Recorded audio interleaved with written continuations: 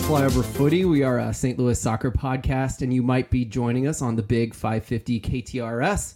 Welcome, everyone. We have a wonderful show in store for you today, and we're gonna get a little more specific than usual. Matt, do you want to say why that is? There's a show people can look for, an extra show this week that people could look for on our podcast stream.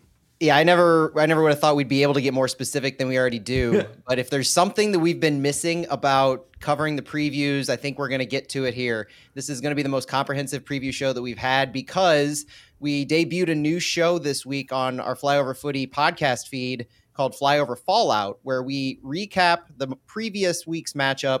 Usually comes out right now. It's coming out around Tuesday morning, and it's a full deep dive around, 30, 40 minutes or so. Trying to cut it down a little bit, but this week it was Santiago and myself recapping Seattle, and we went deep in that to allow us more time to go deep against our matchup for Cincinnati tonight. Yeah. I mean, from Saturday to the day we record this to the day that it broadcasts on KTRS, for that matter, is a long way to go. So this is a much better situation, I think. We are going to touch a little bit on the Seattle Sounders game. Should we jump right into that now? Yeah, let's do it. And we covered the details, we covered the goals. I think the important thing is that there's a lot to take away from that match. The first thing, obviously, is the new formation that we rolled out. It was really the third big formation change that we've seen. So we ran 3 center backs, 5-man back line. It let us see what Johnny Nelson and Jake Nerwinski look like in more wing back roles in our system. It did not have very much of an offensive threat component to it. We did not have very many shots on goal. We didn't have many shots in general, and we couldn't put a lot of pressure on the ball. So the big takeaway I had from a formation perspective from Seattle is if we're going to run a 3-man back line for center backs, if we're going to have true wing backs, there needs to be more, I want to say, training on that formation. That we heard some quotes from the players afterwards that really indicated, especially from Berkey, that there was a lot of mental aspect to that formation because it's not something that they spent a lot of time with. And obviously in the 6 games prior, they ran a 4-man back line. Everybody was used to doing something different. So Santiago and I touched on, there's a little bit of a mental aspect to thinking about what they needed to do rather than it being muscle memory. So I'm looking forward to a reversion back to a 4-man back line from what we did against Seattle. And couple that, we just continued our goalless streak. So we're going into the Cincinnati game not just having lost 2 matches, but having lost 2 matches and scored 0 goals in those. Yeah, and I want to say that I liked that they tried this, and I understand why they tried this. I think the first half was a little rocky, but from the start of the second half until that first goal, and even that first goal was a banger, and I don't even know if we should include that in messing up, but the formation was working well. We were pressing high. We were forcing them to lump it long to Jordan Morrison behind, and it was just clogged. I mean, he had nowhere to go. There were 3 big guys waiting for him right there. So we saw that happen a few times in the second half, and I really liked it. We got to see what Bradley Carnell was going for, and the technical staff was all going for. But then the wheels fell off a little bit at the end, didn't they?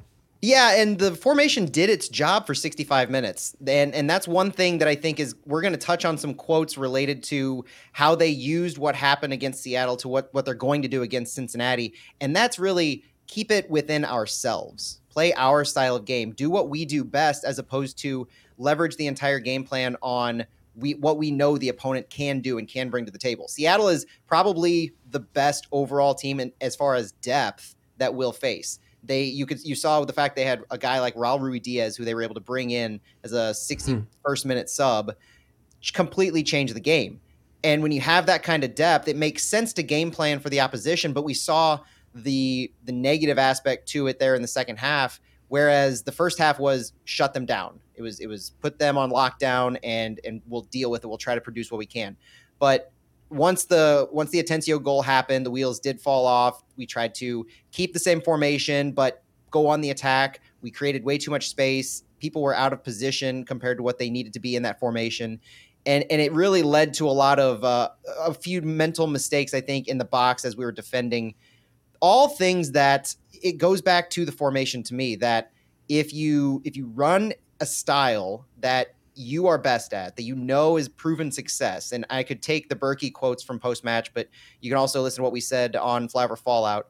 you got to get back to what you are familiar with, committed to, and have proven success with. And that's what I think we're really going to see some of these quotes from Carnell and Gioacchini speak to going into Cincinnati about what the differences were early in the week compared to how they're feeling later in the week, getting back to the basics to a sense. Carnell was he didn't want to say back to the basics. It was more like back to what they're doing best.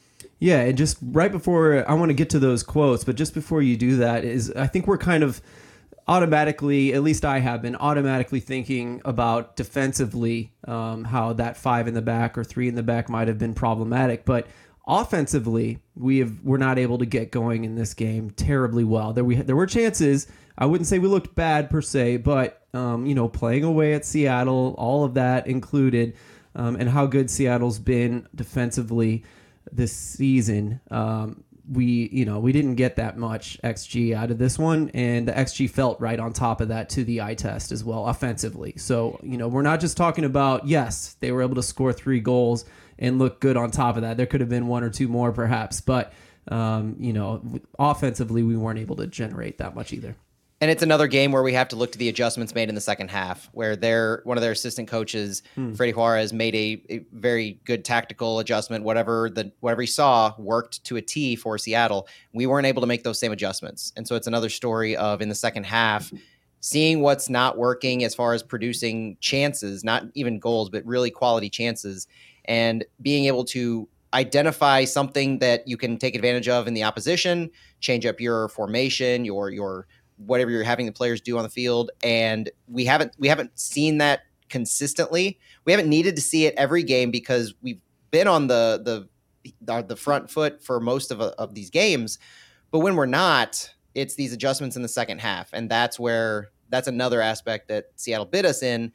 And it will be imperative, especially at home, that we're able to make any necessary second half adjustments. Agree. And I want to talk you're leading right into some things I want to talk about when we start talking about Cincinnati, but maybe we can read these quotes still kind of talking about the Seattle game and move on to that Cincinnati game. Yeah. So the quotes from Bradley Carnell today kind of speak to how are you bouncing back after those 2 losses? Kind of what's the mindset going from winning 5 to losing 2, being shut out in 2. And he's really saying, there's no crisis, there's no problems, nothing's broken. You just have to adjust and fine-tune a few things. You have to show the edge that we showed in the first 5 games and go back to, quote, prove the world wrong mentality.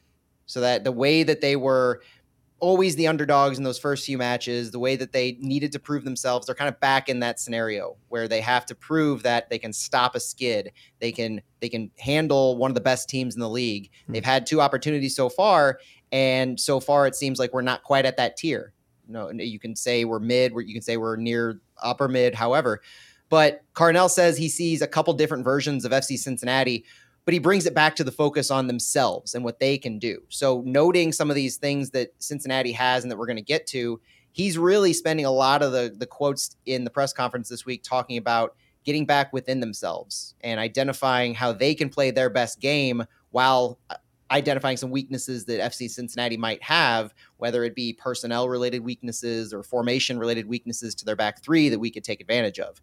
And then Nico Gioacchini really kind of, if you're able to watch the press conference on the City app or their website, please do it and get to the Nico Gioacchini part, because the way that his face kind of changes from when he's asked about how training is going this week after Seattle, talking about how Tuesday was tough, but ever since Tuesday, it's been great. To be honest, we've completely turned our mentality around.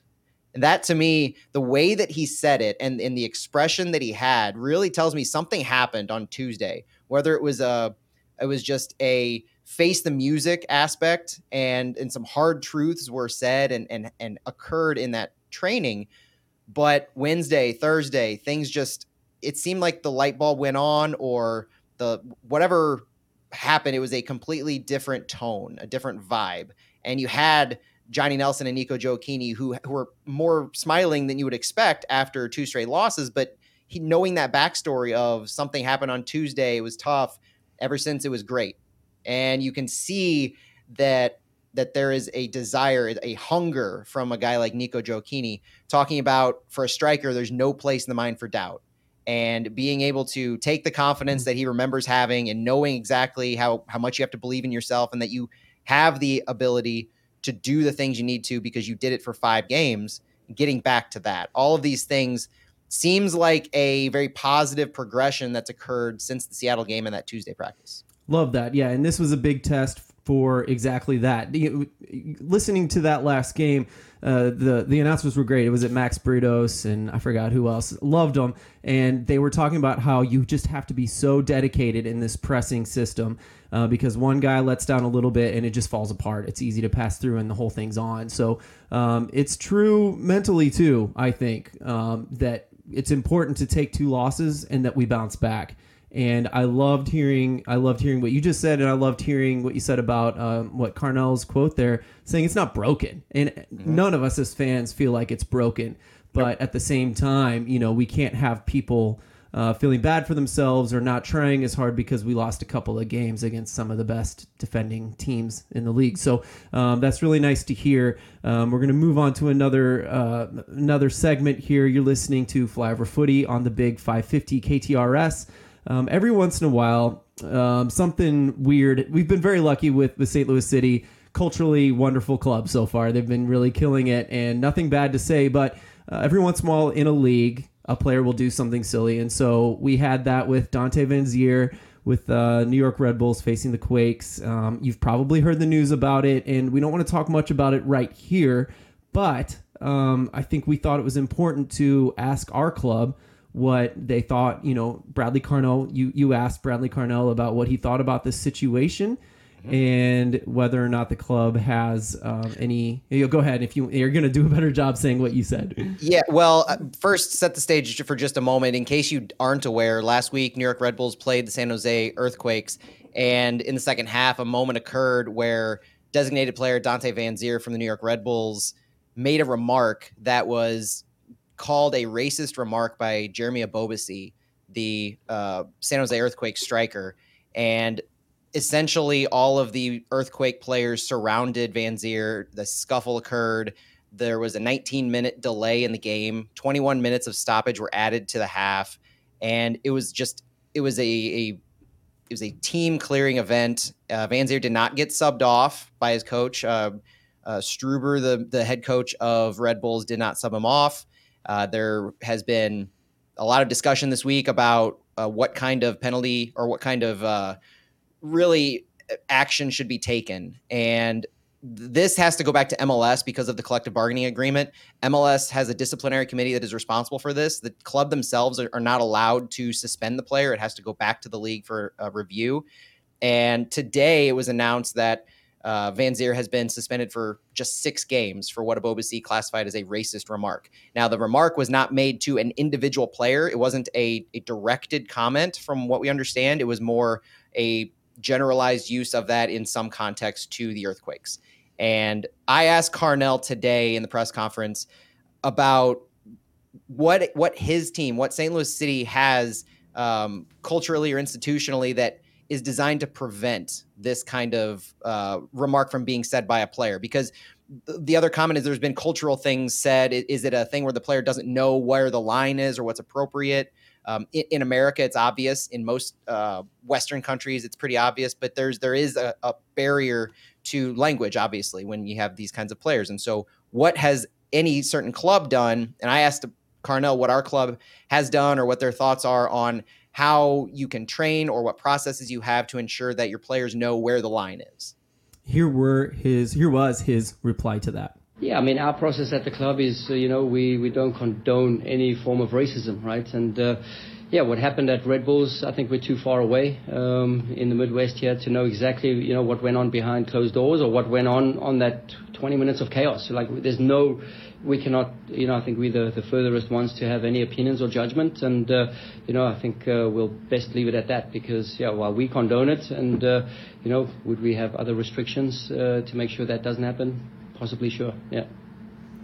Possibly, sure. That's the part where I was like, oh, okay. So maybe there are no training programs in place. Maybe there's no cultural get to know the United States in place, but they're making very clear where they stand on the topic. And it sounds like, from what I've heard around the league, No MLS team has anything in place. So Correct. I'm not calling out St. Louis City right now. Very true. But I think as media, even though we're independent media, we're not the St. Louis Post-Dispatch. I think it's really important to ask our club these questions, and I hope they consider possibly implementing some kind of cultural to prepare you for what it's like in the United States. And go ahead, Matt. I know you have something to say, and then I'll finish. Well, that's a good note that we're not the Post-Dispatch. We're not a TV channel, anything like that. But that also, I think, gives us a little bit of flexibility in what we can ask and types of things, because we're fans. They call what we do fan media. And as that, I want the best for my club. We want the best for our club. We don't want to have this kind of a black eye and a stain on the culture and on the identity of our club. So whether it's just asking the questions, making sure that the thought process is out there, even if it's something that's implicit on their side, just knowing that we care enough to not want to see that happen, not want to see any of our players fall victim or be an aggressor in that kind of scenario. We just want to keep that nonsense outside of our club. And so just by asking if there's any kind of process, maybe St. Louis City has an opportunity to be the first club to institute some kind of a process that's explicit and part of the onboarding of a new international player or a new player in general, to just make it overt, not we say this, it's known, but really reinforce and hammer it down, whatever they want to make that look like. I think there's an opportunity there to lead the way in MLS. And we know the kind of culture that St. Louis City, Bradley Carnell, Lutz Pfannenstiel have instilled. We know it's there, it's positive, it is something to strive for. So it could be a great opportunity so that we don't have to be in this scenario. Agree. And, I'll just close out that by saying, how nice would it be too to have the first female-led MLS club do something like that to make sure that we're culturally on the right path, even if it's over the top, according to many other MLS clubs. We'll talk about this more. So we record this on a Thursday night, and we stream it on many different places, Twitter, Facebook, YouTube. And so you can interact with us in that regard. But we do our radio show, we take a break, and then we do what we call the wind down. We're going to hit this hard in the wind down. Yeah. We've already talked a little longer than I think we intended, but we'll move on. We just wanted to make sure we mentioned that to everybody in St. Louis, something to look out for in the future, in how our club operates and how the league operates. Yeah. But let's get focused back here, Matt. We have a game to talk about, but first we need to talk about a lot of news from the week. The biggest one being Jubilee Blom is going to be out 5 to 6 weeks with a groin injury. We saw him go down against Seattle, and we just got him back from a sickness, and now we're back here again, aren't we? You hate it for a guy who has just shown so much promise, and the talent is there. The opportunity is in front of him. He's coming over. You saw the fan base from South Africa follow him en masse over here. I mean, the eyes of that country are on him in St. Louis, and you want him to succeed. You want him to have every opportunity to be on the field and perform and show what he's capable of. So from the delay in getting here initially to COVID, that forced him to not be able to go represent his country. That's devastating mentally and physically. And then to pick up this groin injury on what everybody is saying, Seattle as well, one of the worst turf fields in the league now, because it's old, and it was causing Tim Parker ankle issues last week even. And for Blom to go down twice, essentially went down, tried to play it off and wasn't able to continue. It's devastating for him. And knowing that he's out for 5 to 6 weeks with this injury, we've played without him. We've had to plug holes in our defensive end. I don't think we have a player with his skill set that can truly replace him and what he could bring, but we're going to have to try, and we're going to have to find a consistent answer for that. And we're not saying it's turf per se, but if it is turf, Matt, how would you have handled that? Was it maybe give foreign players who aren't used to that less time, or if it's someone who's injury prone, maybe less time just for turf, or do you just kind of play like you're going to play everywhere? I don't know what the answer is there. We have a turf field that I think they can get some familiarity with, and so not just for set pieces or crosses or things like that, but that's there to test it out on in limited fashion. I do think that for players who are in their prime, fit, don't have any pre-existing injuries or leg issues to worry about, there really shouldn't be any restrictions. They've played. They're used to it. These are American players, and those who aren't have some familiarity with playing on turf. It's just one of those things you have to deal with. But with Blom in particular, I don't know if he has a history of any kind of a groin type issue. He came on as a sub in the second half. He was only able to play a dozen or so minutes before he was hurt. So even if you're talking about limiting his minutes for one reason or another, they essentially did that. And so you're not looking at a scenario where he was 75 minutes in and he was trying to tough it out and had been getting bruised up by the turf this entire time. It's just one of those unfortunate things. Yeah, and Joseph Iliff is with us in the chat, and he asked, how does the starting 11 look different with the injury to Blom? And there was a quote about that today as well, wasn't there? Yeah, I asked a couple things to Carnell today about I first asked him if there was going to be any kind of injury replacement, and his answer to that is they still have 4 players for 2 positions. At the moment, it's Miguel Perez, Indy Vassilev, and Edward Leuven, with Akil Watts, who's contributed key minutes. So he reinforced that they have 4 players for those 2 central midfield positions. No need or panic to get something or go down to City 2. He kind of shot that idea down. And in doing so, it was a little illuminating because we know that we've seen a formation of Leuven, Vassilev, and Perez on the field at the same time. I don't know how much we're going to be seeing that, knowing that the depth to those 3 is Akil Watts. And you would lose an ability to bring on another central midfielder.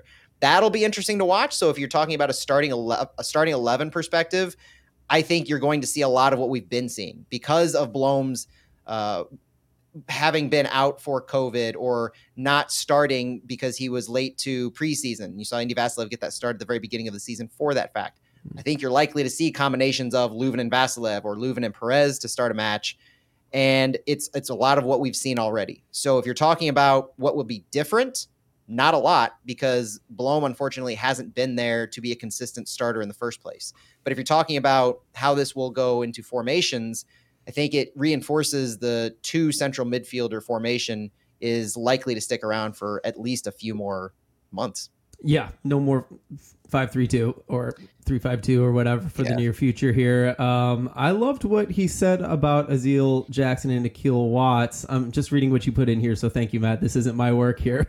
But he said, we don't even have to improvise. I love that. That's really cool. I mean, that's confidence. Azil Jackson isn't even intended to be in that position. There have been some good stories from Tom Timmerman on that. But good thing they did it in preseason because now he might be needed, right?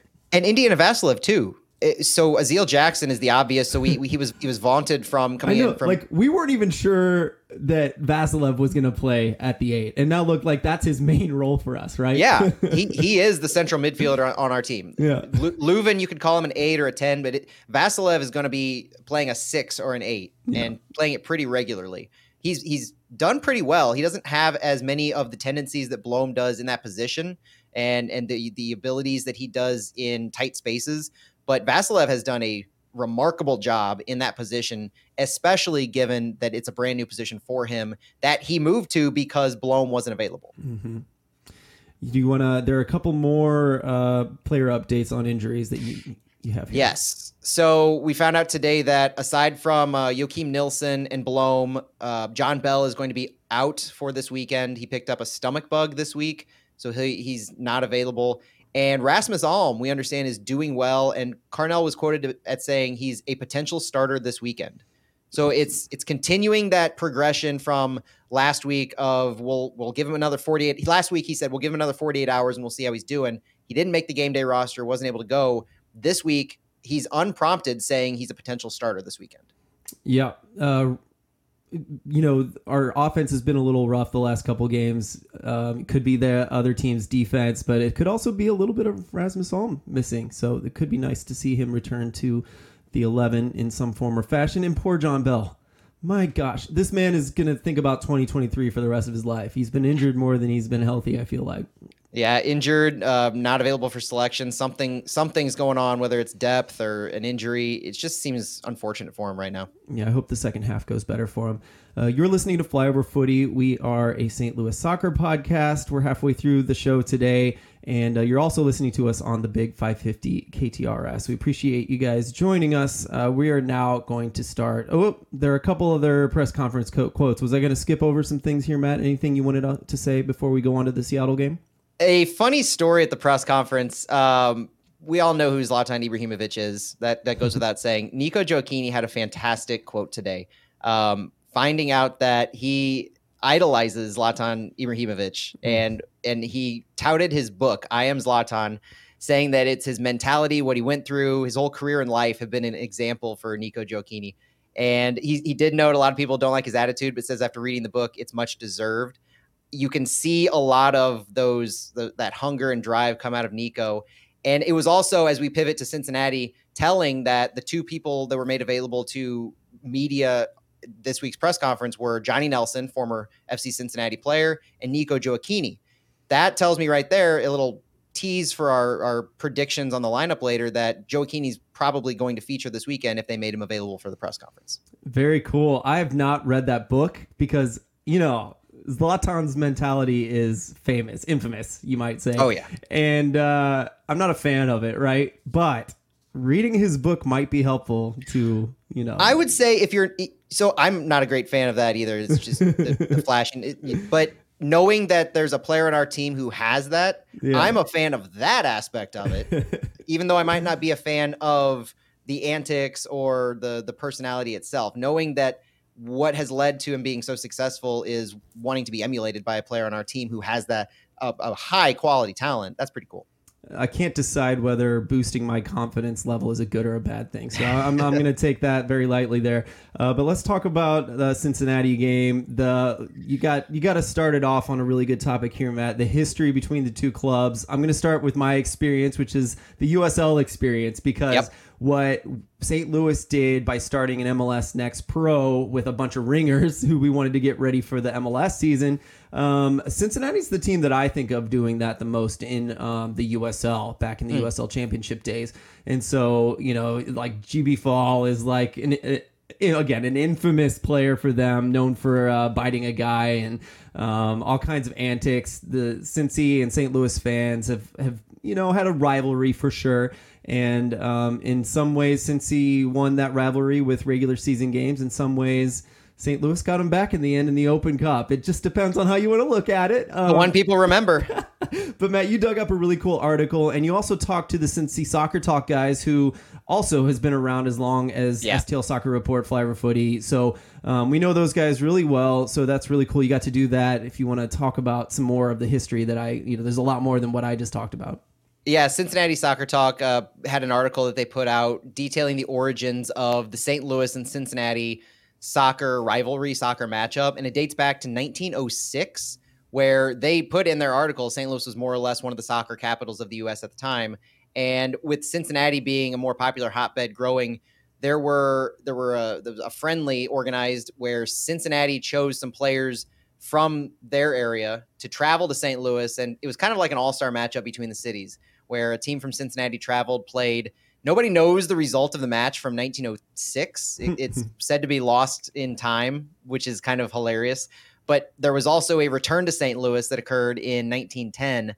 So the Cincinnati Nationals, who were champions of a Cincinnati league, would travel to St. Louis and renew that rivalry, taking on the St. Teresa's of the St. Louis Soccer League in a couple matches. There was no record of the first match, and aside from the fact that Cincinnati lost, so they glossed over that.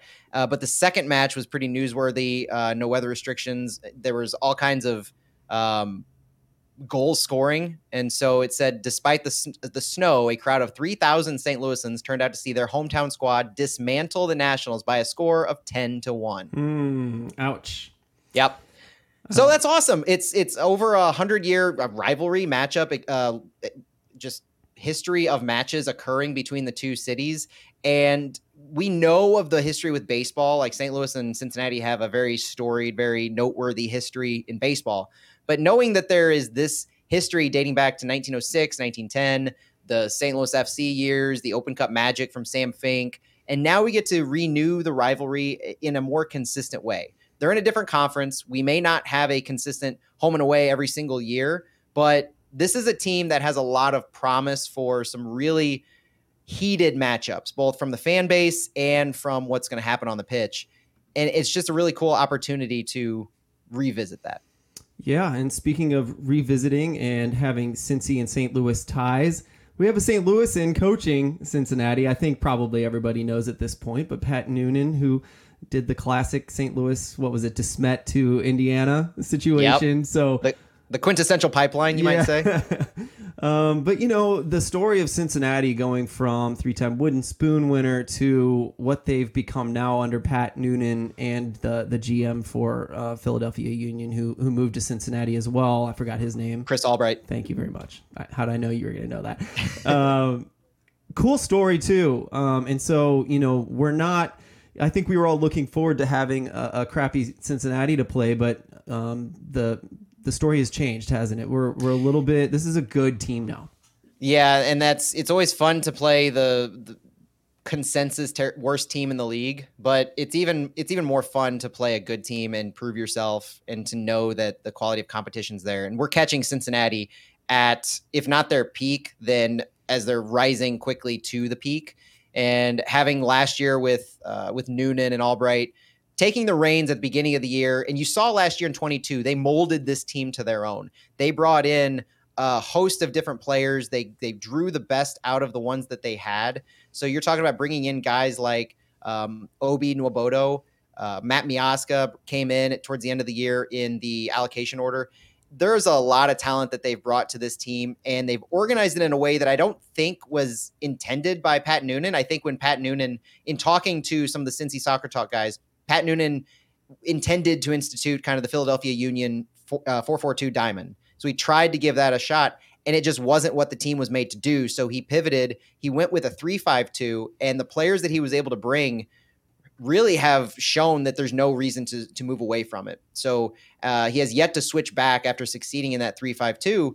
And he's brought in not just Miazga to anchor that defense, but the wing backs on their team. And we'll talk about some of the player names here in a minute, but their wing backs have really created a lot of transition moments from their back line to their strikers. And their two strikers, at least up until now, Brenner and Brandon Vasquez, have just been one of the best 1-2 punches in the entire league. So Noonan has created quite a name for himself in Cincinnati. His first head coaching job has gone off to the best start he could have imagined, I think, and turned a laughingstock of a team into one of the powerhouses of the league. In such a short amount of time. The article that you found, Matt, is so good on Backheeled, talking about how they kind of turned things around and the way that he was able to take players that were not being productive and then bring in a couple small pieces, like underestimated guys for sure, to solidify the team just to get through the season. And they won way more than they ever had in their history, in their short MLS history at that point.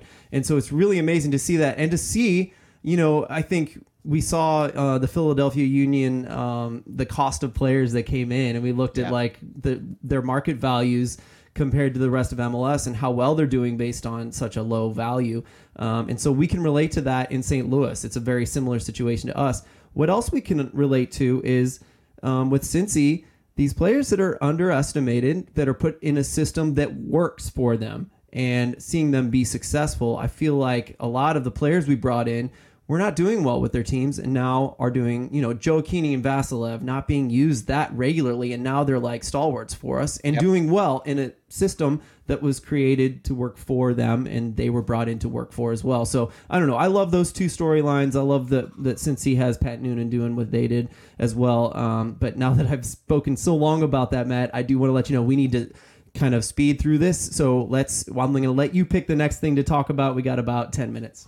We're going to hit the stats. We're going to let everybody know where things are coming into this. So we mentioned Cincinnati's one of the best teams in the league. They're first place in the East, 5-0-2. They're 1-0-2 on the road, so they have no losses on the road. They have no losses in general. They've kept 5 clean sheets in 7 matches. They're only one of 2 undefeated teams left, along with LAFC. So this is a consistent quality team.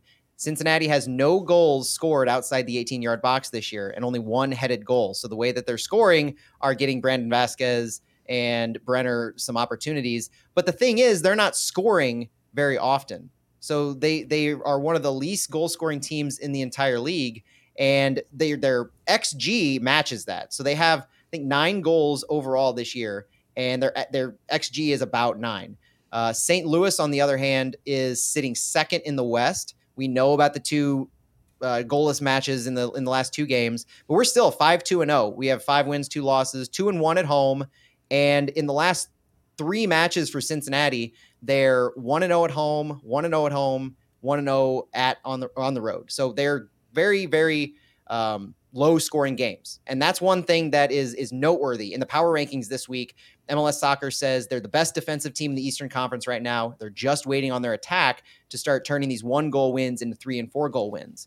Now, the flip side of that is their attack is going to look rather different against St. Louis than what they probably have in mind.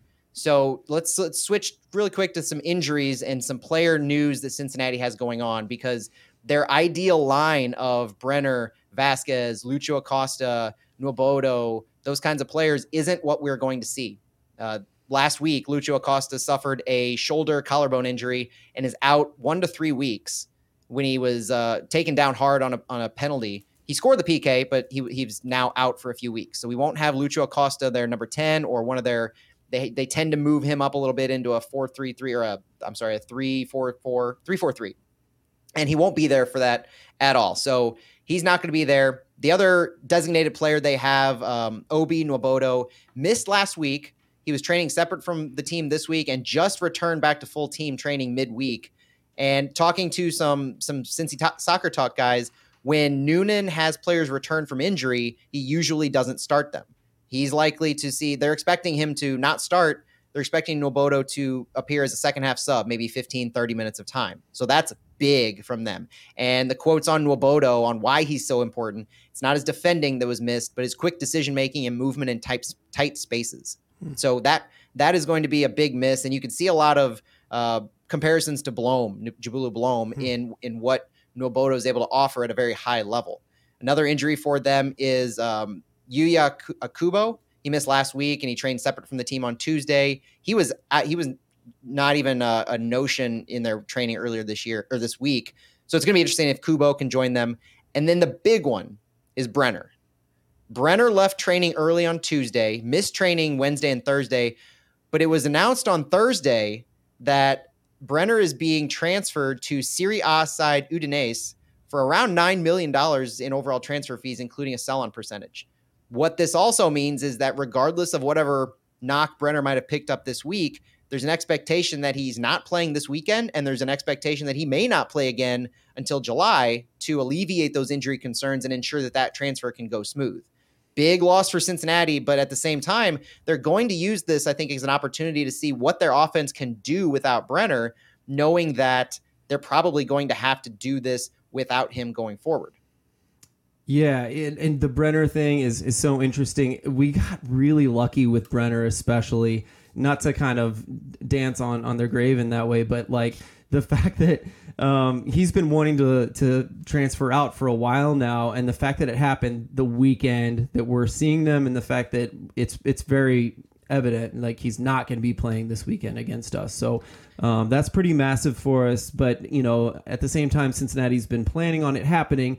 But I loved what you said too about how their defense it's one of the best in the East. That's really interesting to me, and I'm not surprised based on what I saw with them against Philly, who's obviously, we talked about how good they are, and it's just really interesting to think about. I kept looking at this 3-game stint here, how we saw Minnesota, and then we saw Seattle, and now we're about to see Cincinnati. These are maybe the 3 most difficult defenses that we're going to face all year long based on statistics so far. And so I don't think that's an accident. Yes, we've been without Alm. Yes, we tried the 3-5-2 or whatever.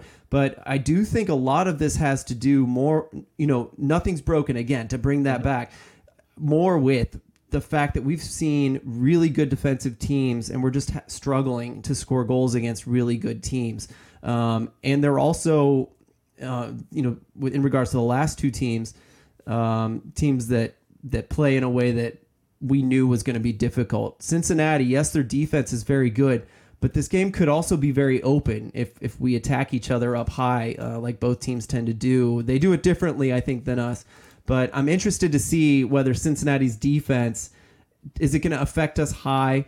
Are we gonna have like a bit of an open game, because both teams are really good in transition? So I'm really interested in watching those two things play out, and whether Cincinnati's defense is gonna have the same effect as the last two games, basically. Yeah, my understanding is that they will probably go into a mid block. So they're not going to be the low block that we saw against Minnesota. They're likely to attack us here in the midfield. And the way that their shape looks, they push their left side forward, not unlike St. Louis a lot, where you're going to see Alvaro Barreal, number 31. He's a U22 initiative, their left wing back. And the news from him from Cincy Soccer Talk is he's a winger turn wing back. The Argentine is dazzled at times on the left and is key to attacking quickly in transition. He will likely be the free kick taker without Acosta in the lineup and has been dangerous. Barreal is pacey, talented on the dribble, and can serve in a good cross when needed. They're expecting him to cut inside more without Lucho, but that just means he could get slightly more space without a dedicated six trying to hold off Acosta. Cincinnati's going to need a spark, and we're likely to see it from Barreal out on the left-hand side. And what they'll do is, as that shape kind of shifts over, you see their right wing back drop back a little bit. You see a lot more defensive mindedness on their right side. So guys like Jake Nerwinski, Indiana Vasilev, Edward Leuven on our right-hand side are going to be pretty key to stopping that kind of an attack from moving forward. Yeah, and luckily we're good at, we go up against daily a high-pressing team in our training, right? So yeah. I think they'll be okay in that regard. But yeah, that's what I was going to say is, they don't press a lot, but they look for those opportunities and those triggers, and they'll hit you hard. And I saw a lot of turnovers high. It happened early to Angulo for Cincinnati, but and I was like, oh man, maybe Angulo's not that good. But then Cincinnati did it to Martinez, who's one of the better sixes in the league. So, got to watch out for these teams. They know what they're doing. Well, and the other thing on their attack is Brandon Vasquez. There's going to be so much pressure on Brandon Vasquez to perform here. He was one of the three players named to the U.S. national team game against Mexico from Cincinnati. It was Vasquez, Miazga, and their keeper, Roman Celentano. So having those three, knowing what they're going to, it's going to be a lot for them to handle. And Vasquez, I'm told, doesn't have a great first touch. And so having a high defensive line is going to help to neutralize him.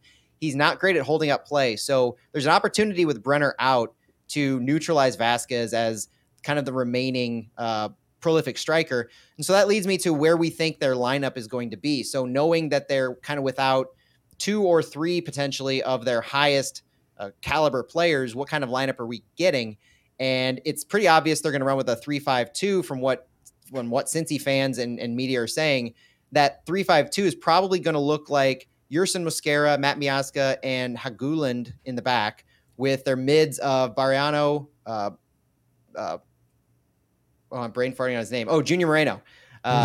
Junior Moreno, Angulo, Pinto, and Arias on the right side. And their front two is going to be Sergio Santos and Brandon Vasquez. That's the overwhelming thought of who they're going to roll out. And it's going to be a little more possession-based than St. Louis, but they have a less than 50% possession throughout the year so far. Wow.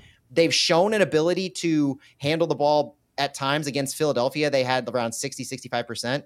So St. Louis is going to be key to play their style, force the ball into Cincinnati's hands. And to me, some of the keys of the game are St. Louis just needs a goal early. We've had 2-game drought. Cincinnati has 5 clean sheets. You want a singular way to change the narrative and change the tone of this game and get the confidence shifting. It seems obvious to say, but more so this game than anything else, just because of what's occurred before. Getting that early goal is going to be incredibly important. Cincinnati hasn't played from behind since March 18th against the Chicago Fire, when they went down 3-1, and they were able to come back to tie that game. In addition to that, Phil, I think we really need to create more chances in the attacking third. It seems like an obvious thing to say again. You heard it from Joe Aquini. You heard it from Berkey last week. These guys need to be putting the ball in the box and creating those high volume and high percentage chances. We need to win aerial duels. Both of these teams are successful with long balls from their keepers and their back line, and we need to be physical on them to push them off the ball and win some of these duels and create some of these second chances. We need to protect the ball, especially in the midfield. We need to own that midfield and creating some plays through it. Edward Leuven is going to be so key to this game because he disappeared in portions of the Seattle match. We were having to leverage our wing backs a whole lot. Leuven needs to have himself a game in addition to at least one of our two strikers. And we need to be willing to draw fouls to create set pieces. Cincinnati's not good at defending the set piece. We are rather prolific at the set piece. Leuven or Vasilev are very strong with the ball, and we need to use that to an opportunity. If we score a goal off of a set piece, I think we're in really, really good shape. And then Johnny Nelson needs to really be effective in sending crosses. Nick Hogland is one of the better defenders at crosses on their right side. And so Nelson's success in sending the ball in is going to be so key. Interesting. Yeah. And, I don't even necessarily, I agree with you that we need to figure out the final third. But I do think this is going to be, a punch you in the face kind of a game. I've noticed that a lot of teams seem to be using injury stoppages, like even fake injuries or just decent fouls. Take every chance you get to go down, especially against St. Louis and that Philadelphia FCC game. It was an ugly game, and I'm expecting exactly that. Both teams are willing to fight, and both teams have that blue-collar thought to them as well. And, one thing that I am worried about is Cincinnati's counter press. I feel like they have a really vicious counter press more than some of the other teams that we've played against. And I feel like that was a lot of their chances were created through that. And that's kind of our bread and butter too. So I do think, I think my key to this will be clean sheet. I think clean sheet is what even more than playing through the middle or whatever, I do think a clean sheet is going to be important for this one because they are down a few guys. So that means all the more reason for us to come out of this with a clean sheet. And however we got to get that one goal. I love your shout for, a set piece goal. That'd be really nice. But I'd also just really love to see Klaus get on the board again for some confidence. Joe Keeney, see Leuven, feed the ball in and someone score a goal. That Nelson cross in is also an amazing shot. I love that, Matt. Anything you want to talk about before we do our final prediction here? Oh, actually, we should just do predictions if that's okay with you. Yeah, let's run right through it. So I'm expecting our lineup to go back to a 4-4-2. So I mentioned I think Joe Keeney's going to play. If for nothing else, then he's been still in form. Our midfield, we can see that two-man central midfield. I think we're going to get back to seeing Nelson, Parker, Hebert, Nerwinski, Leuven, Vasilev. And if Alm is healthy, I think we see Stroud or Ostrak on the left side and then Alm on the right and Klaus and Joe Keeney up top. If I had to pick one, I'll just guess Stroud. But that 4-4-2, and then I think we're gonna pull out a 1-0 win. I think it's gonna be gritty, hard fought. I think there's gonna be a lot of back and forth, a lot of fight to not possess the ball. But a lot of trying to create chances quickly by St. Louis. Yeah, maybe a lot of turnovers in the midfield and even in, I agree. Matt, I'm not even going to give my prediction because literally, and I had a feeling this was going to happen based on your keys to the game. I was going to say exactly what you said. Alm and everything you just said, 1-0, that's exactly my prediction. So let's will it into existence. Yeah, I love it. Let's make it happen. I won't say 10-1, even though the precedent has been set. So I mean, anything less than 10-1 is just going to be a disappointment. Yeah, right? You're right. You got to harken back to 100+ years ago. Exactly. 10 or 1 or nothing, boys. All right, let's go. This is Flyover Footy. Thanks all for listening. You're listening to us on the Big 550 KTRS. We'll be talking to you guys next week. Bye-bye. Enjoy the game.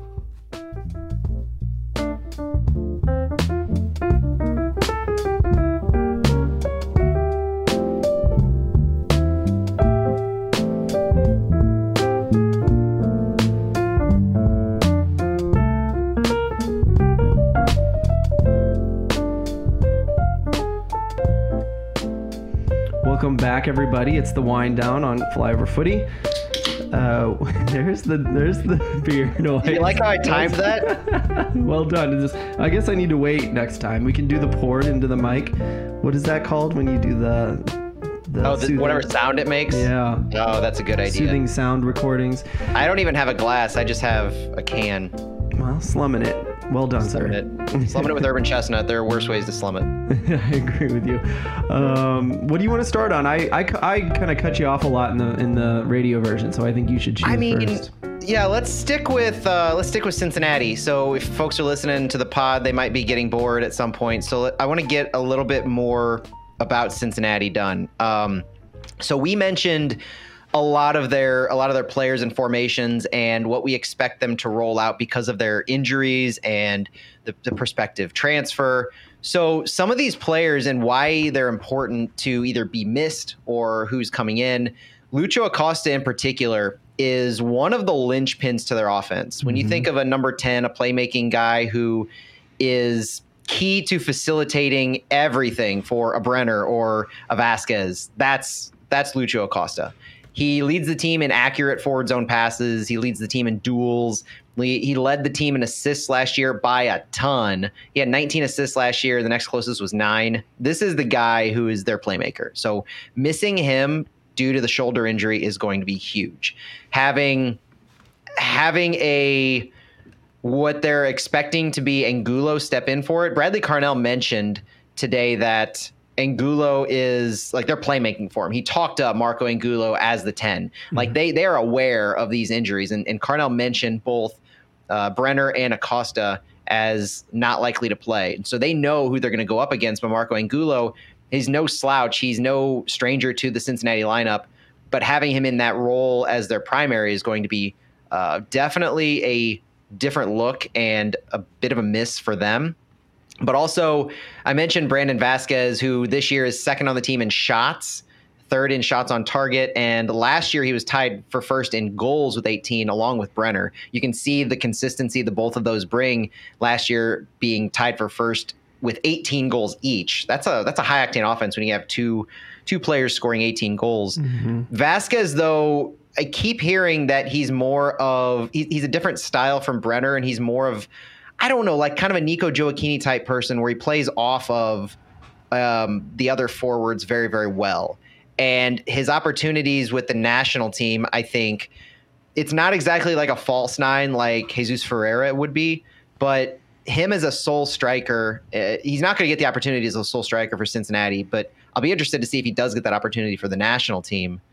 And then having Brenner being out just puts Sergio Santos back in there. Santos has seen time in that 10 position. He's seen time in a little bit of the depth in the midfield. And Santos himself, though, to his credit, is tied for the team lead in goals this year with 2. So it's not a high octane offense by any means, but Junior Moreno and Sergio Santos do lead their team in goals. And Junior Moreno himself being one of their stalwarts in the midfield. And so that's their offense, right? That they don't have a prolific scoring machine this year yet for various reasons, and they definitely don't have one coming in. So they're going to have to find who's going to be their goal scorers. Are they going to be able to rely on Vasquez? Will Sergio Santos be able to find goal again? Are they going to rely on their midfield to push up? It's going to be an interesting question on how St. Louis defends this very specific group of players. Yeah, a few of those players. So Santos, I'm trying to look up what here we go, all seasons. So he was with Philadelphia Union last year, and let's see here, MLS. Okay, yeah, so 8 goals with Union, one assist. I think he was off to a really fast start, and I think he slumped. But, again, like Philly Union finding a guy that was producing from them right from the get-go. Pardon me, that's 11 goals, 3 assists. No, that's wrong. It doesn't matter. Anyway, he did well for them. Since he liked him, they brought him over to play for them. So I think he's the Brenner replacement. And I just want to say about Vasquez is he's not quite a Ricardo Pepi. He's almost more like a Sargent, somewhere between the two. But he is big, and he does drive a goal like Ricardo Pepi does. He makes smart striker runs, but he does come back and play a lot, like you were kind of saying there. So it'll be interesting to see how he and Santos play off each other. They're going to have to get used to it because it sounds like they're going to be playing together more often now that Brenner's leaving. Yeah, and the other big guy that we touched on, I don't think we did enough justice to Obi Nwobodo. their other designated player, currently leading the team in interceptions with 15. But when he was signed last year, he was, like I said, one of those two players that Noonan brought on, Nobodo and Miazga, who changed the face of the team so drastically and gave them such a consistency in their spine. Like when Lutz and Bradley built our team, they talked about the spine and how you started with Berkey, you built it out through the center back. So you have Tim Parker, and ideally you would have had Joachim Nilsson, but now Kyle Hebert. And then you built it up through Edward Leuven on up to Klaus.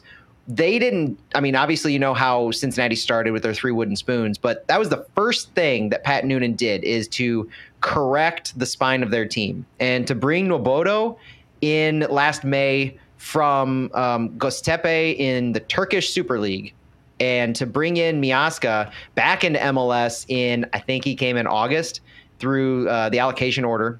Those were world-class moves that is causing the exact success that we knew. Last year, before Cincinnati brought in Miazga in particular, they were averaging 1.54 XG allowed. Since they brought in Miazga and had Nobodo, they dropped it down to 1.12 in their 8 matches together. And Alec Khan, they brought in too, because their goalkeepers in that article, the one you sent, the back-killed one, their goalkeepers were letting up the most in the league. So that's a massive problem. Alec Khan, who played with St. Louis for a year, I think just 1 year, and then went to Atlanta. And has been everywhere, really. But anyway, he solidified them as well in that first season, it sounds like. And Nobodo, the quote or the information that I have from Cincy Soccer Talk is Nobodo's range and ball winning ability have changed how FC Cincinnati can play. He's one of the most prolific pressers in MLS, ranking in the 98th percentile among MLS midfielders in pressures per 90 minutes this year. This was for last year. And he's also in the 98th percentile or higher in tackles and ball recoveries per 90. Wow. And he's the player who has been injured. He was out last week. And if guesses and speculation is correct, based on Noonan's handling of injuries, he'll feature in the second half. It's definitely going to be something to watch if Nobodo makes the starting 11. That'll be a completely different midfield that we have to handle with him in. But if he's not able to go and only getting 15, 30 minutes, that's another big plus for St. Louis. Very cool. Nigerian deep-lying ball winner, it looks like. Very cool to watch for him. Yeah.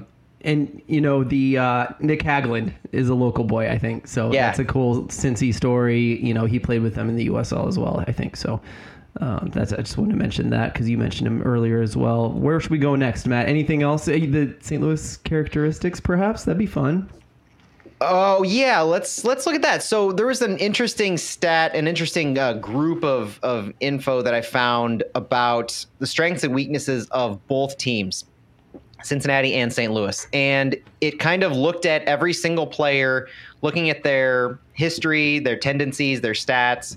And when you group them together, it puts together strengths and weaknesses of the entire club, including what the style of play is from looking at the stats.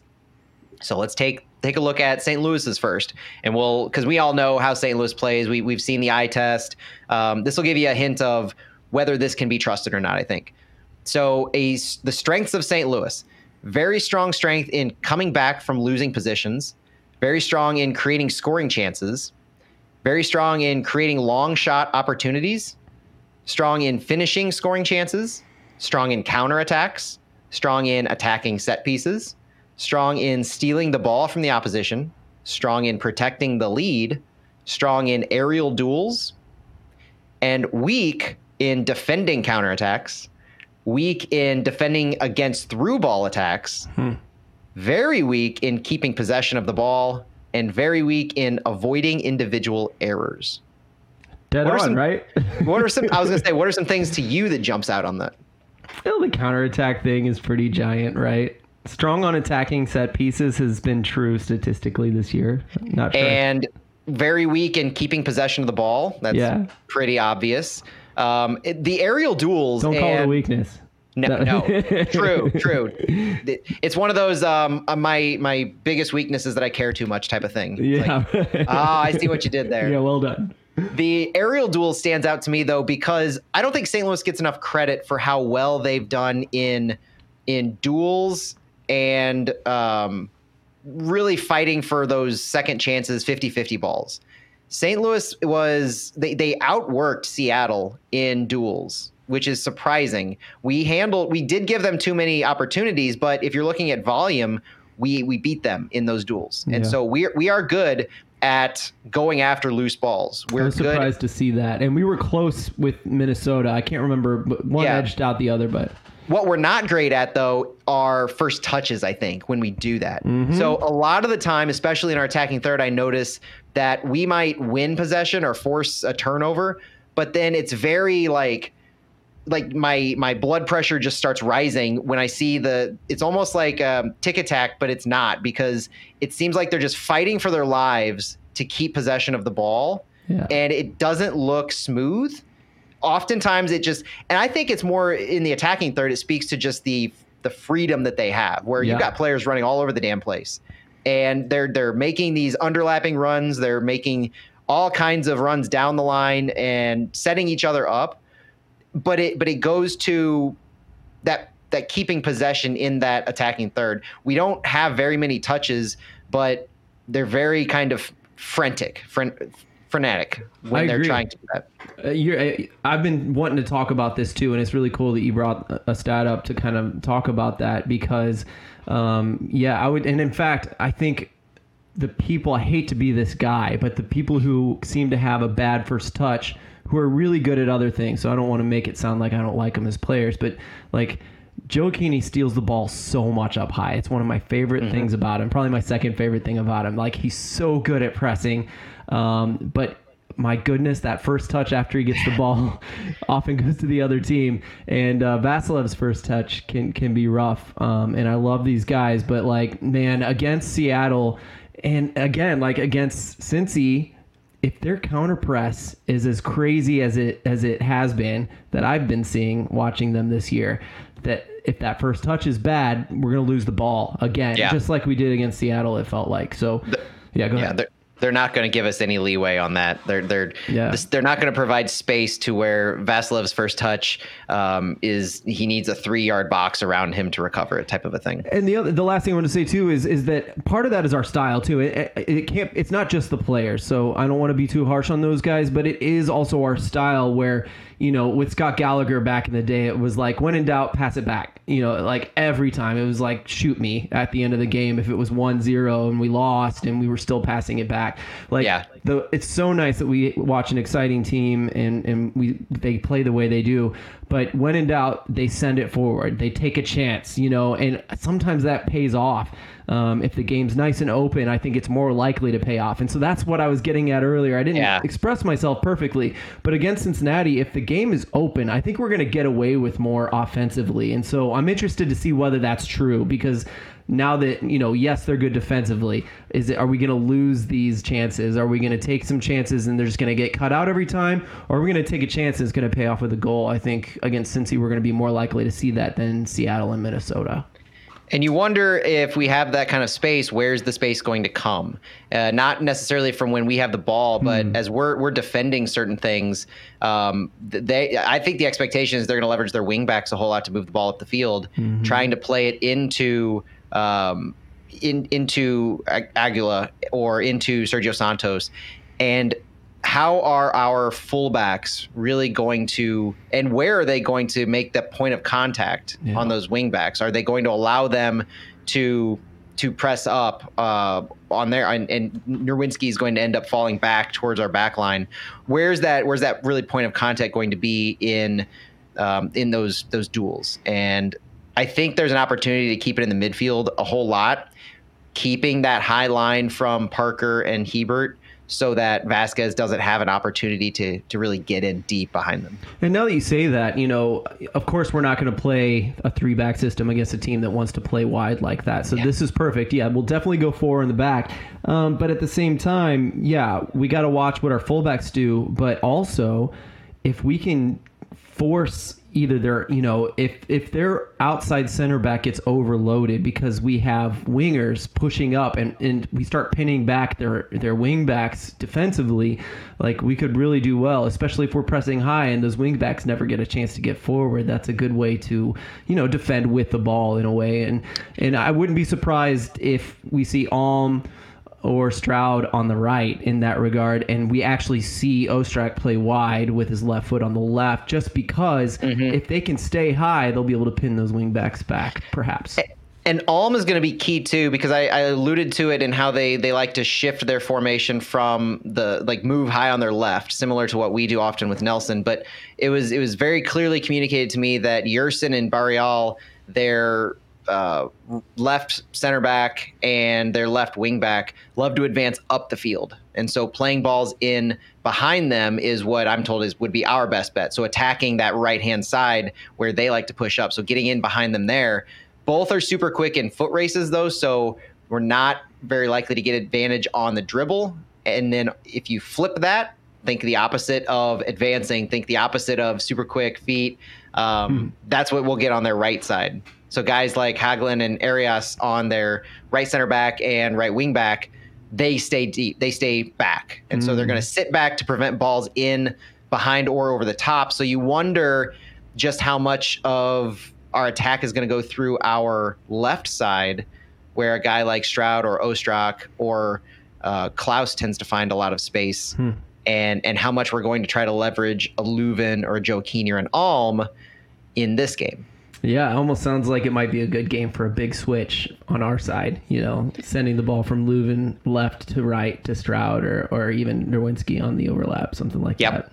Yeah, Nerwinski has a pretty good opportunity, and knowing what he likes to do, playing the ball inside a little bit more when he's in a fullback role. I'm excited to see the link-up play between Nerwinski, Vasilev, Leuven, and Joe Keeney in particular. Yeah.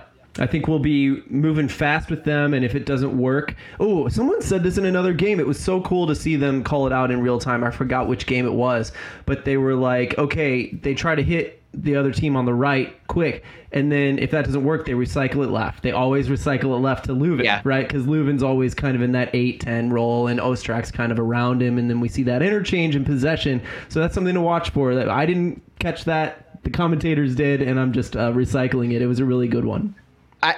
So we talked about keys to the game and some of the players for them to watch out for. As we wrap up looking at the St. Louis characteristics, I can't say enough about Edward Leuven's importance to this game. Even after not disappearing against Seattle, but even after not having as much success against Seattle, he still leads our team in overall passing. 239 successful passes, 316 passing attempts. He leads in passing in the attacking half with 180, almost twice as many as the next highest in Jake Nerwinski with 95. So the amount of passes that he has is skewing towards that attacking half, telling me that he really is directing our offense in a lot of different ways. And he leads the team with 207 successful short passes. You look at guys like Jake Nerwinski and Johnny Nelson, who are making those long, trying to connect, and even Tim Parker trying to connect long with their passes. Edward Leuven's taking the ball and trying to make quick things happen with it and move the ball up the field when making those things happen. And to be fair, if someone's got the ball, they're looking for Leuven first, as they should be. So knowing the guys like Junior Moreno, how's he going to attack Leuven? How is Matt Miazga going to come out and face him? Those are kind of the battles that you want to see happen, because I think Leuven himself can go toe-to-toe with either of them or really any of their top stars. Agreed. Noboto, if he plays. Those are going to be fun battles to watch in the midfield. Yeah. So St. Louis City's style of play in this characteristics chart that I had to finish them off, we take a lot of shots. Our style of play is dependent on long balls. We attempt crosses often. We control the game in the opposition's half, and we attack through the middle, leading back directly to Edward Leuven there. There were a million crosses against Minnesota. Did you notice that? Oh yeah. They mentioned that in the press conference today. It was kind of cheeky how Joe Keeney and Nelson were ribbing each other a little bit, and I think Nelson asked something about, or it was a question. I think Kristen Carver might have asked it, but it was what have you learned about your teammates recently? And Gioacchini said straight up, I've learned that Johnny Nelson likes crossing the ball. And so when he has it, I know, and it was, which game was it? Was it Portland? One of those games where Nelson had it, and it would have been a Nelson assist to Gioacchini, except for it tipped off of a player. Yeah.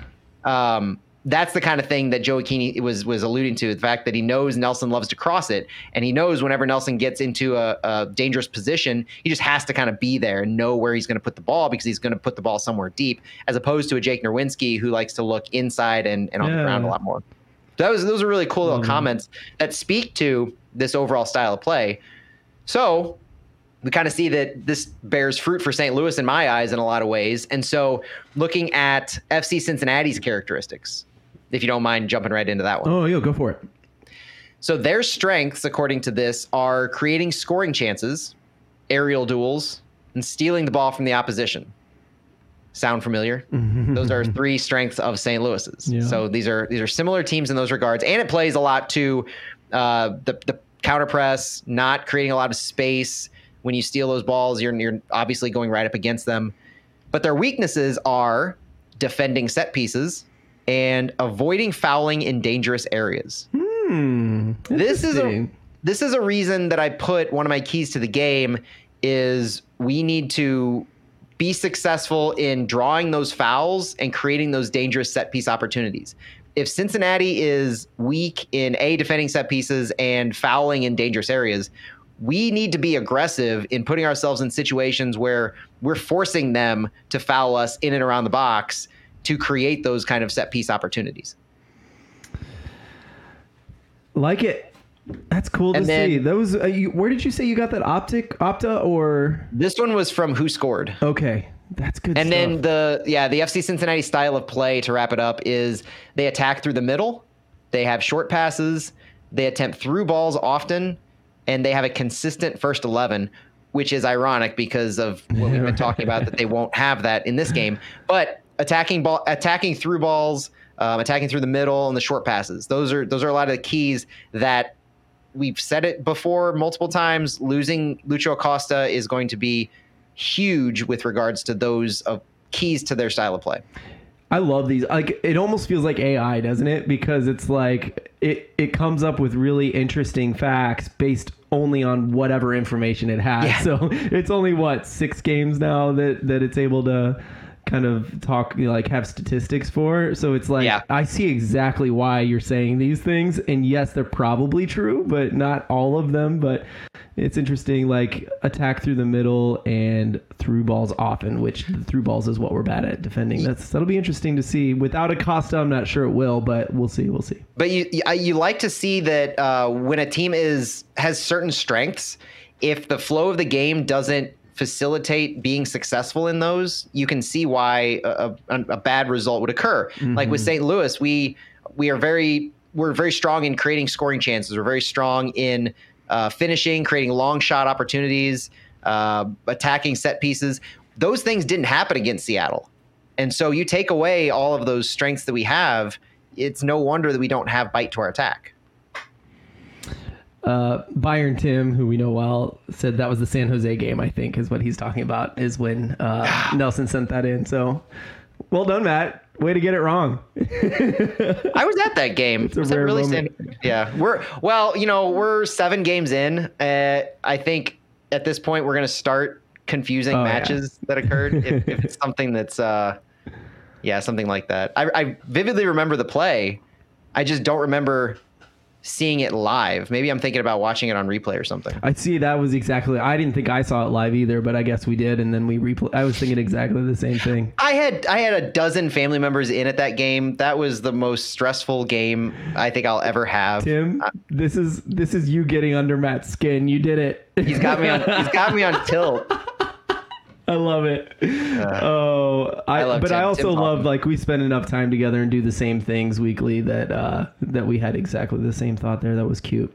Is it okay if we talk a little bit about a little more about the racism problem? Let's pivot. If we have time, we'll do something else, but if not, we'll just end it. I think we covered a pretty good amount on Cincinnati, so I think if you're listening to this, you've got information overload on Cincy, so I'm good to pivot. Yeah, thanks wholly solely to Matt. So thank you, Matt, for doing so much research, man. I mean, if you guys saw this, these notes are just so good, so incredible. So, but yeah, what was the main thought to you? You know, I think I went a little bit too strong, which I have a tendency to do on Twitter, saying that, you know, why wasn't there an independent investigation about this? Because then MLS could wash their hands of the decision.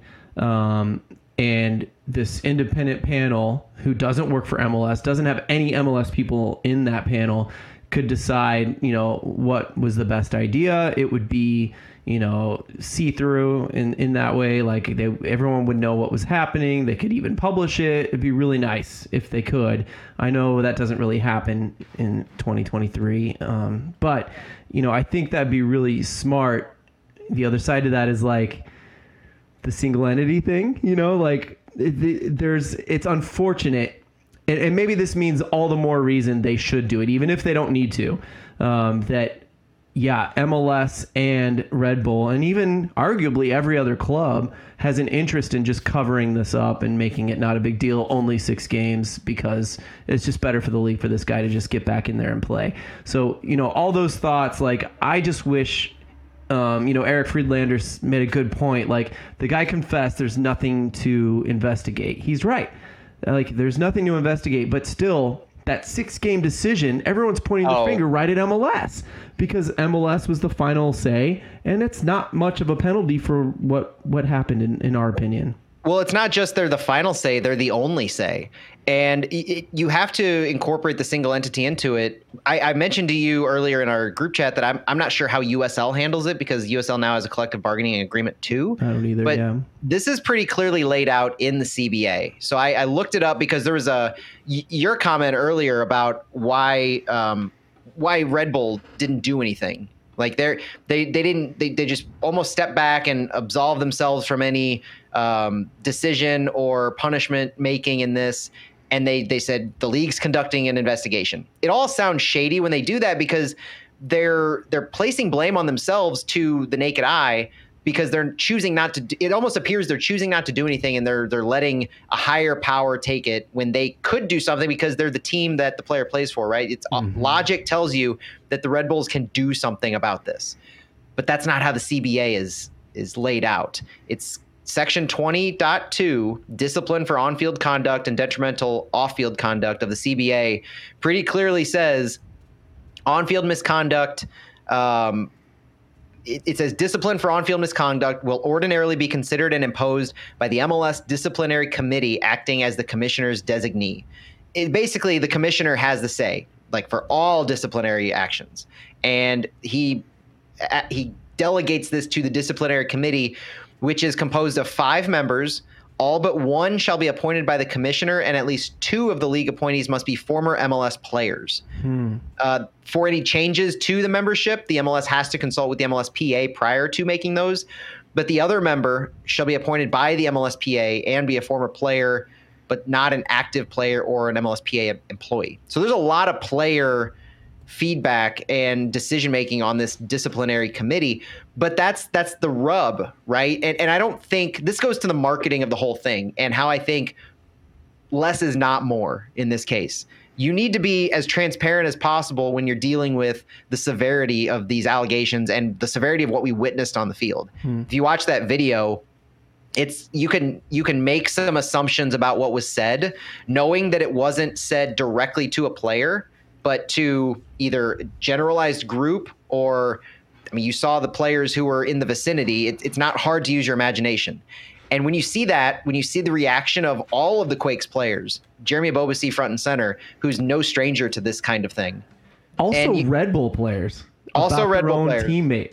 Yes. That was interesting. Well, that goes to, I mean, using your imagination, what you think he said. Yeah, right. And so all of that happened, 20 minutes of chaos.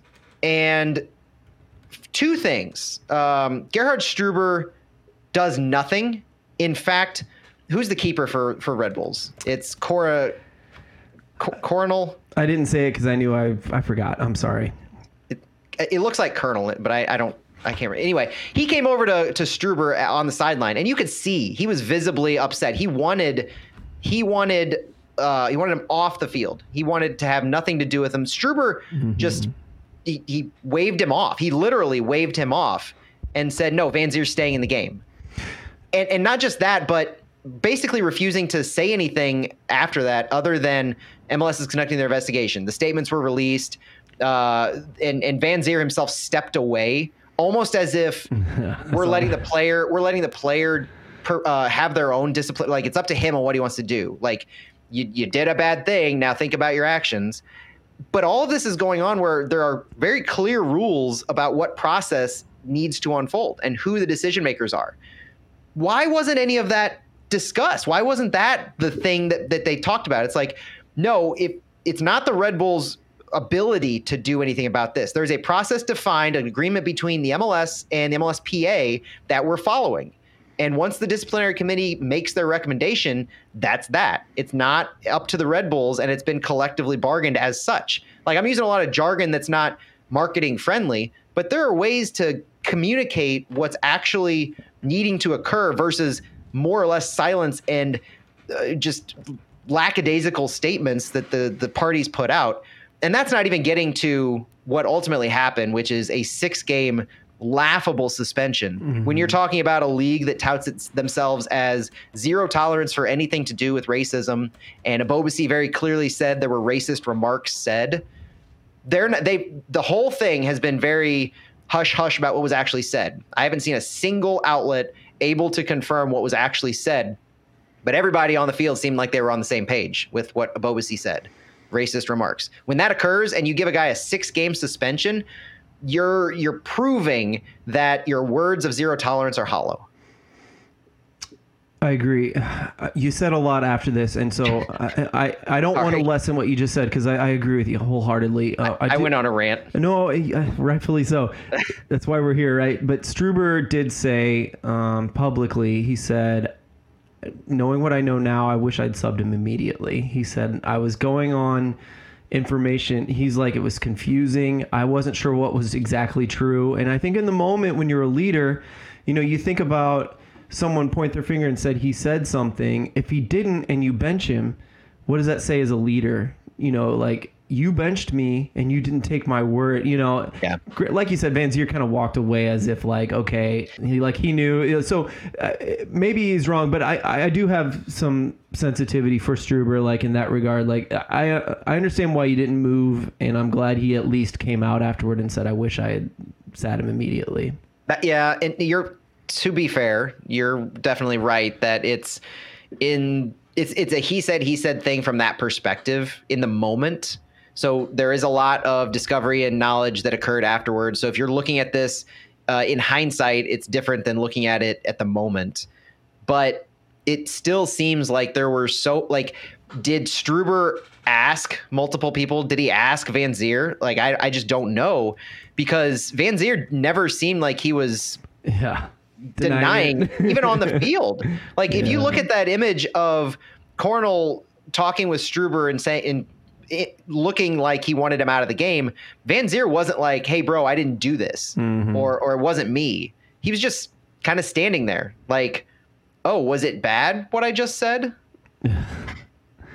Yeah. And that's my take on it. He obviously, I'm putting emotions into his mouth, but I'm having a hard time finding this, and I mess up names and things, and so I'm really scared I'm going to get the wrong guy, but I thought it was Wilfred Nancy, the coach for the Crew, that talked about this, because he's a black coach. I'm pretty sure it's him, and he's from Europe, and he said he's actually really glad to be in MLS, because he said in the United States you take racism and you take hate speech very seriously, and he said in Europe it's just not like that. And I think that is kind of what you finished in the last comments you made there, is where we should go next. And that's that we gotta institute education for European players. It's, in some ways, it's not their fault. It's hard to excuse, but we are culturally, in this regard, ahead of Europe. And it's probably because we've had to deal with it. so strongly here. And I guess that's a blessing and a curse, isn't it? But the fact that these guys come over here and say something, it happens every year. And that's only the stuff we hear about. You know what I mean? So like these guys need an education. And even if you think they're a stand-up guy, really good person, like we love our St. Louis players, but they may unknowingly say something that is just going to set someone off. I don't think our players would, but you just never know, and I don't think you can take the chances. What I'm getting at, education needs to happen for every player that enters every club in MLS, and in my opinion, in the world, to be like, this is something you don't say. It's going to get you 6 games suspended or worse if they come to their senses, and it's going to cost us money. It's going to cost us wins, possibly. Yeah. And we don't accept it. And if MLS only gives you 6 games, we're going to find the hell out of you. There needs to be punishments. And in my opinion, there needs to be punishments to clubs too, to where I think there should be an independent analysis, whether you think it's necessary or not. I think you just do it, because then you can wash your hands of any responsibility or any biased decision making, and you charge the club.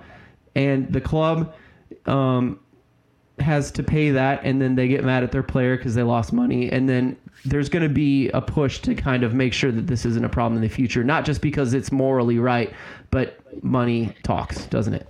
And I don't know why this isn't collectively bargained as such. So if all of the punishment and the decision making is at the discretion of what the CBA says, why isn't there more harsh language for all the parties you just mentioned, for players, minimum types of sentences, or for teams in monetary, like take some game away, do something. I don't know what the amount or specifics are, but there has to be something. And if you're player leadership negotiating for the protection of your players, why isn't there more strong language? And that seems like it would be something that would be such a positive to tout, right? You're always looking for wins when you're in CBA negotiations. And we're not going to see another CBA for a long time. This current one goes until 2028. But why isn't that a key centerpiece in some conversations, as it buys you goodwill in the media, but it also protects your players from these scenarios because it sends a clear message, and it would help incentivize teams to develop some of those programs or trainings for your players as just a requirement in signing international players. But it's not just international players. Like, let's be clear. We talk about them because of cultural differences, and like to your point, the way America has kept this conversation front and center consistently for so long and incorporated it into sports. But it's a player issue across the board, and it needs to be treated as such. And so whether you're talking about mandated club programs or encouraging clubs to do it, incentivizing them to do it some way, this just seems like a no-brainer at this point. Yeah. Like, we don't think of it until it happens, but once something like this happens, you look back and you were asking all those questions, and I was like, why didn't New York do something? Why couldn't they? Mm-hmm. And in finding the answer is a little shocking that it's so less than what it should be. And then to know that there aren't really teams or programs that exist. There aren't teams with programs that happen to onboard players and go through this kind of sensitivity training, essentially. Yeah. That's shocking. And so that's going all the way back to Carnell's comments. That's why you can't really put blame on City, just like you can't put blame on any other team yet. But I do really, I believe in the comments I said during our first portion of, wouldn't it be so nice to have our team be at the forefront of this, continuing the talk of diversity, inclusion, equity, all of these things that are touted as centerpieces to the culture that we have. And for us to be the overt first team in the league to make this a mandated portion of joining St. Louis City sends a message loud and clear. That's well said. Last thing I'll say is that the one thing that the USL has is the Black Players Alliance. I think they might have gone through a name change, but yes, the CBA was partially part of the reason it became so important was because these racial problems and even LGBT issues have arisen throughout multiple seasons in the USL, and the Black Players Alliance rose up before the CBA was signed, and when they started talking about the CBA, the Players Alliance, the USL Players Alliance, Players Association, started talking to them. He was on the board anyway. Brandon Miller, I think, is one of them. And anyway, it just became this natural progression of bringing the Black Players Alliance into the USL Players Association, and they were a vital part of building that first historic USL CBA.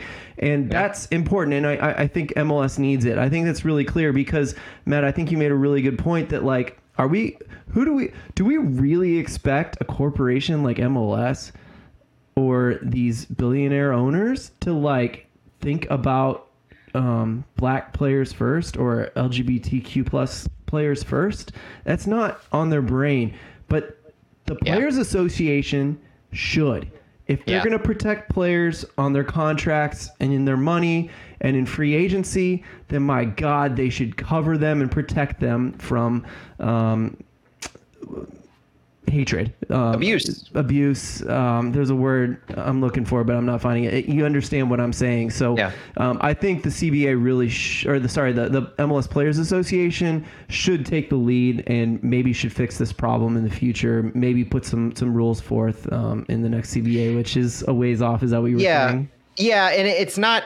I don't think there's much that can be done to fix it from the PA's perspective, but there should be things negotiated into the CBA that incentivize systemic changes to occur. Yeah. And if you call out penalties to teams, if you call out harsh penalties to players, minimum sentences essentially for suspensions type of a thing, or minimum monetary fines imposed if a racist or a hateful comment is said. Doesn't even have to be just racist, because there are other forms of bigotry and abuse that occur. Thank you. And so you want to capture all those things. You want to protect as many diverse player interests as possible. But incentivizing teams and players to create the systemic change is what MLSPA should be doing, to your point. And the CBA is the way to do it. It's just unfortunate that they're not going to get an opportunity for at 5 more years. Well, there are other ways too that they should be able to lobby for it. So the CBA is what it is. Lobbying in both public and private to require teams to have certain programs and certain policies in place, that can and should still happen. It could be a voluntary thing. That it doesn't have to be CBA, you know. Right. We can all step up and become better people and make this place a better world. So, you know, that'd be really nice to see, despite all odds, perhaps. But that's something that would be cool. I apologize. We're going to end this one on a bad note, on a sad note. Well, let's give one. There was one question. We had one question on Twitter. And I think that's a fun one to end it on as opposed to the down note. I agree with you. Thank you. Our fantastic question asker, Joe Flies X-Wings, asked about some of our possible moves this summer. So transitioning back to some speculation about the team real quick. With much of the core first team locked into longer contracts, do you foresee minimal summer transfer departures? He says outside of maybe Perez. And do you think this is an underestimated advantage over clubs currently reliant on talent that will likely depart prior to the playoffs? I don't think anyone's going to leave before the playoffs from our team. Do you? No, I totally agree with that. So I think the assumption being that the players we're developing now might be sold this summer. I think the opposite, actually. The roster flexibility that we currently have with Max Schneider on loan, we have 2 open roster slots. Also with Max Schneider on loan to City 2, we have 2 international roster slots. There's flexibility for us to bring in talent this summer. But I think it's too soon to talk about Miguel Perez leaving, especially to Europe. He's 17 right now. And I think it's too soon to talk about, we were talking offline about what does Kyle Hebert's future look like when we're talking about transfers out. I still think it's too early because we tried out a 3 center back look. When Joachim Nilsson comes back, that could be a way to get Hebert, Nilsson, and Parker all together. I'm glad we touched on it. Right? So I want to see it. On the flip side, I do think that it will be an advantage over some of the other clubs who may look to sell off some of their high-end talent Unfortunately, Atlanta's not in our conference, so we're not going to be. That's not going to be advantageous. But we don't have any players that are high enough value that we can get what we will ultimately have for them, like a high top dollar value this summer. We're talking about next January, next summer, for guys that, if they pan out this way, could be a Perez. It could be a Tomas Ostrak. It could be Nico Gioacchini. I don't know. Those kinds of players who are still young enough where if they really progress over the next 9 to 12 months, could be in that conversation, but not this summer.